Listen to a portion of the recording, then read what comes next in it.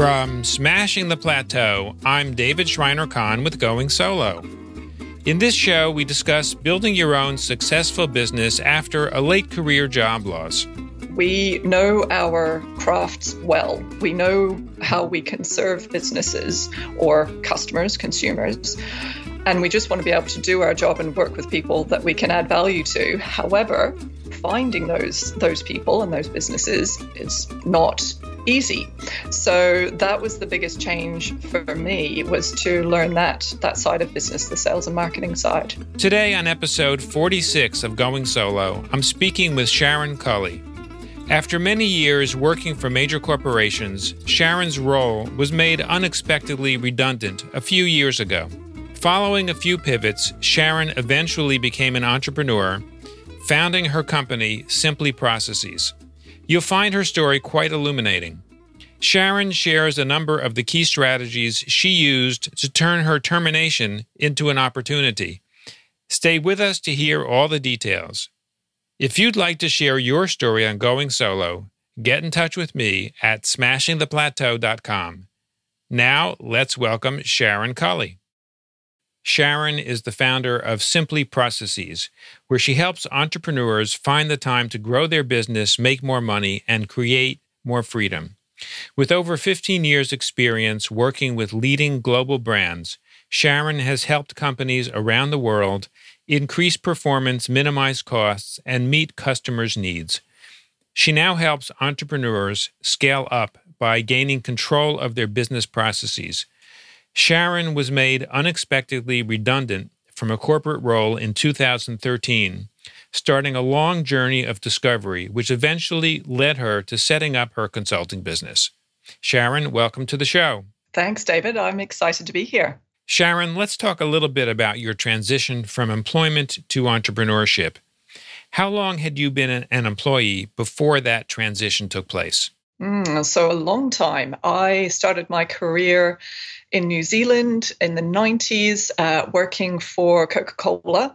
And I decided to leave the country and head for the UK to broaden my horizons, and worked for Gillette and Diageo in those times, in that time there. So I had a number of years working in the corporate world as a permanent employee, and I held a number of line manager roles. I worked on a few big projects. I was my background is mainly in supply chain, in sales forecasting and customer service. So I very much focus on trying to make sure that customers get what they order, essentially. And so I had a really kind of strong career path, lots of opportunities that came my way. I really enjoyed the projects that I worked on, and I learned a lot about managing people, getting them through change, and also help people work more effectively together. And I discovered how effective processes can be to get the results that you want as well. So I had a really great time working in the corporate world for a long time. Many of us have learned today how important supply chain is for the support of the global economy. Absolutely. It's something that is not really so well known, or it certainly hasn't been over the years. It's had more press, I suppose, more recently, in that it becomes such a critical part of running a business, and there are a lot more global supply chains these days. So there's a bit more fragility involved if there are any kind of major shocks to those systems. And so there's a lot more focus now on trying to have some flexibility in supply chains and alternate routes. So it's an interesting journey, and there's a lot more to come, I think, on supply chain as well.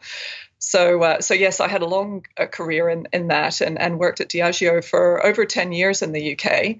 And as you mentioned in the bio, in 2013, there was a restructure that took place. And there had been restructures over the years at various times, but they hadn't really hit the supply chain team.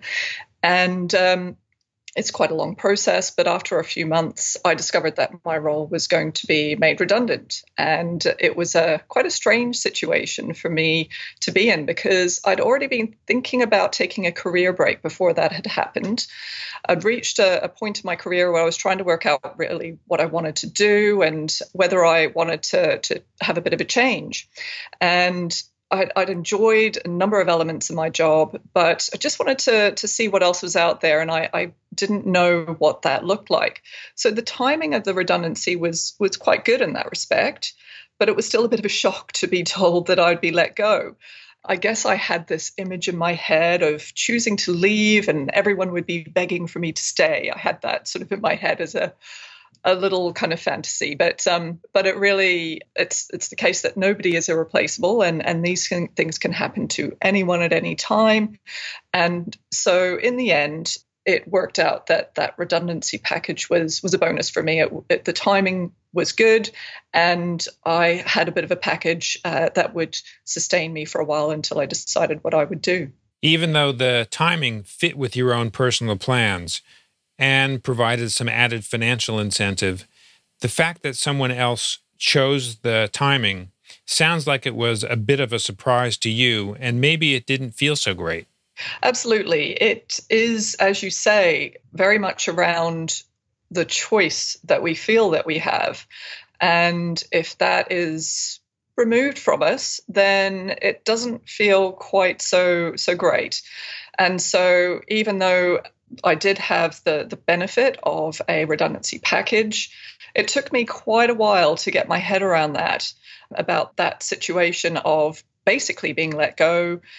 I felt at the time it was like I was being told that my contribution wasn't needed anymore, even though I worked out along the way that the role was made redundant, not me.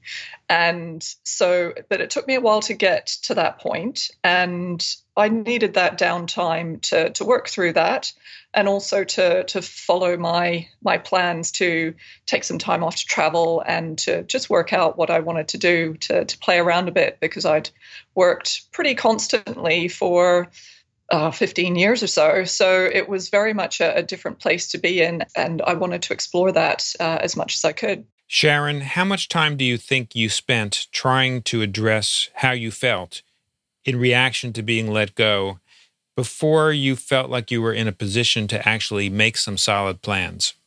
I think I had a bit of a delayed reaction in many ways. I had the initial reaction, and I also needed to, as a team leader, as a manager, to help my team through it. So I chose to set my own feelings aside and help them work through that experience that I was going through as well.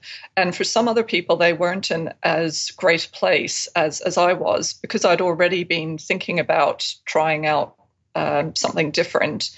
I was already a bit ahead of them. And so I really wanted to help them through that. But it took me a while, I guess, those few months until I actually left the business to properly sort of let go of the job. And it actually took me a little while after that to sort of properly let go.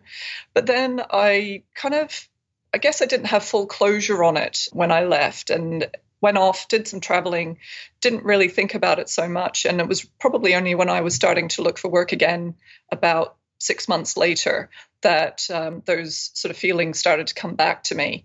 But it had reduced quite significantly by then. So it wasn't there was a point in time where I left it all behind. It popped back a couple of times, but not in as big as a way as it did initially. What did you do to address the emotions of the transition?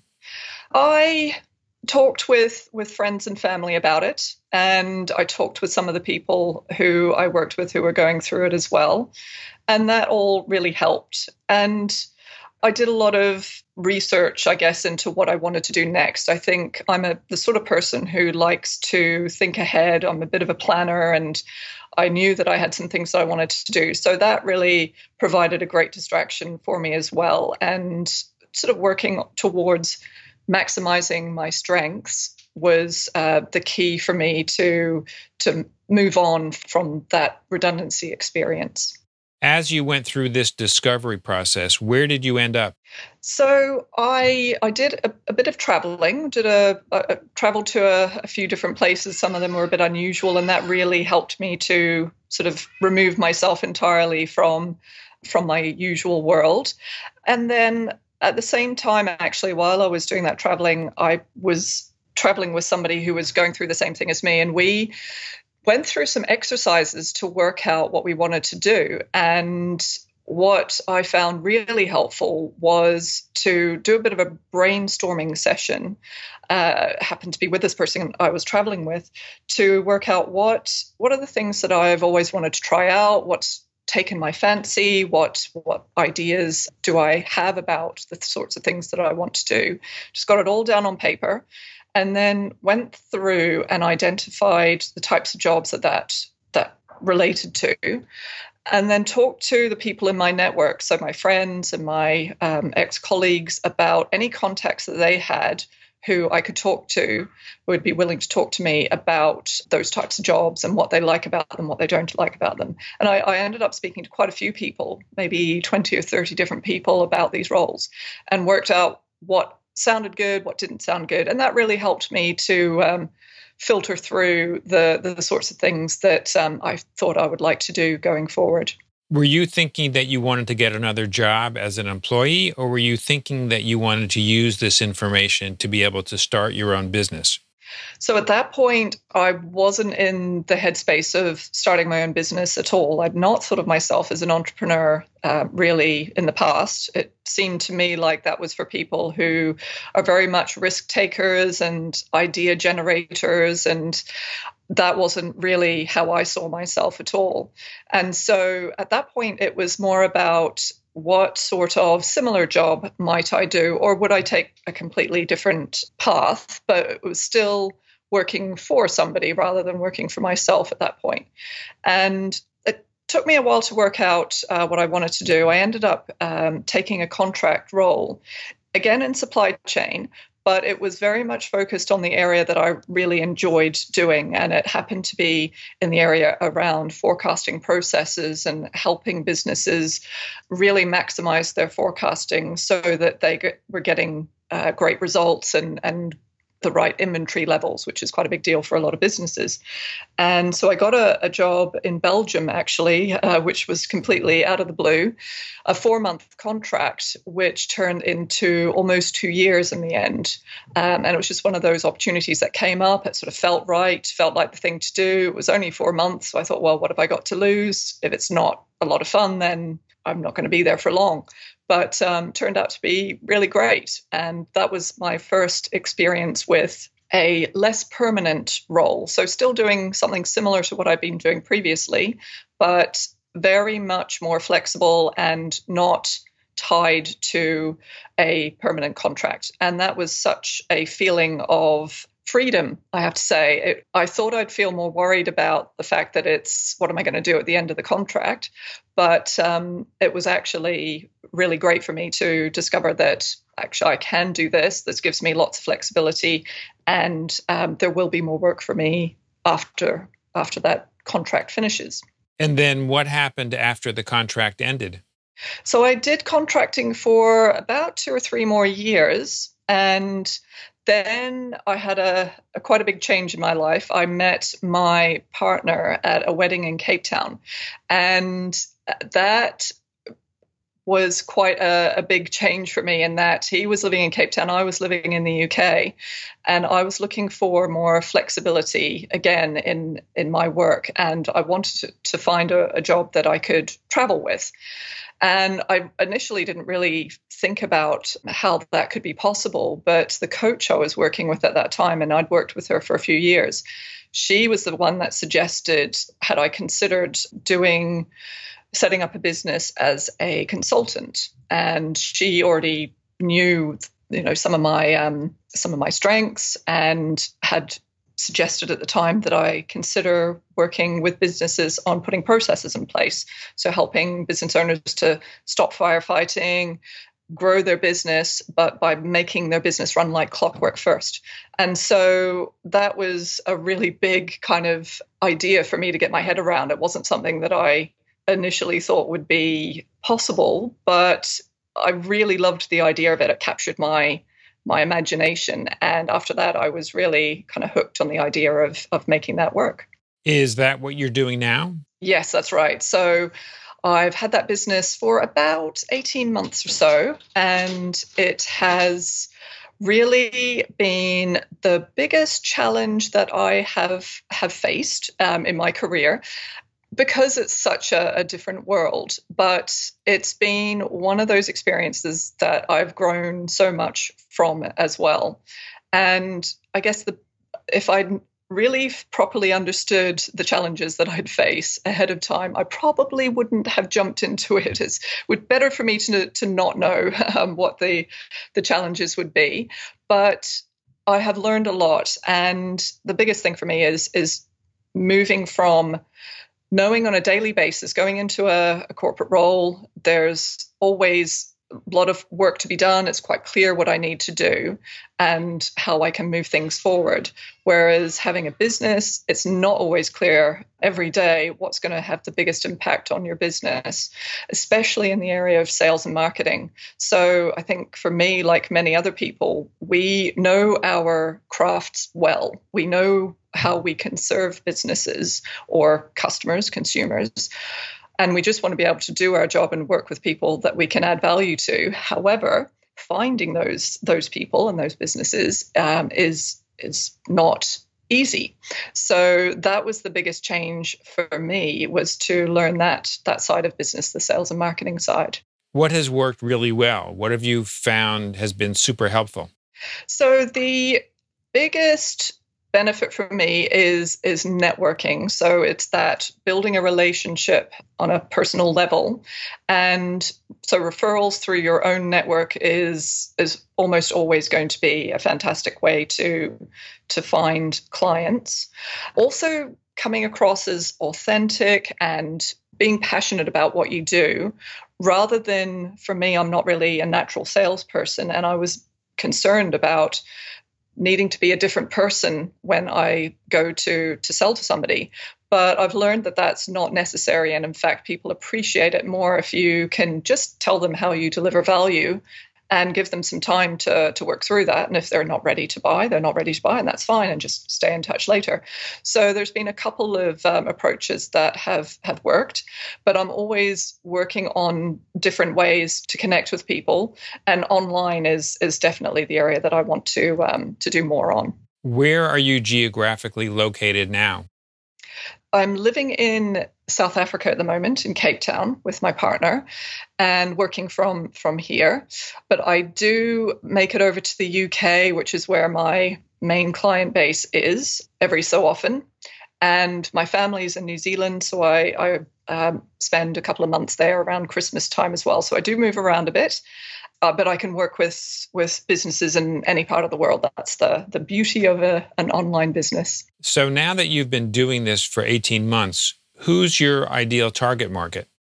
My ideal target market, they are generally people who have been in business for a little while, for maybe a couple of years or more, and have a business they've had some success, but they are looking to grow, and they've hit a bit of a wall.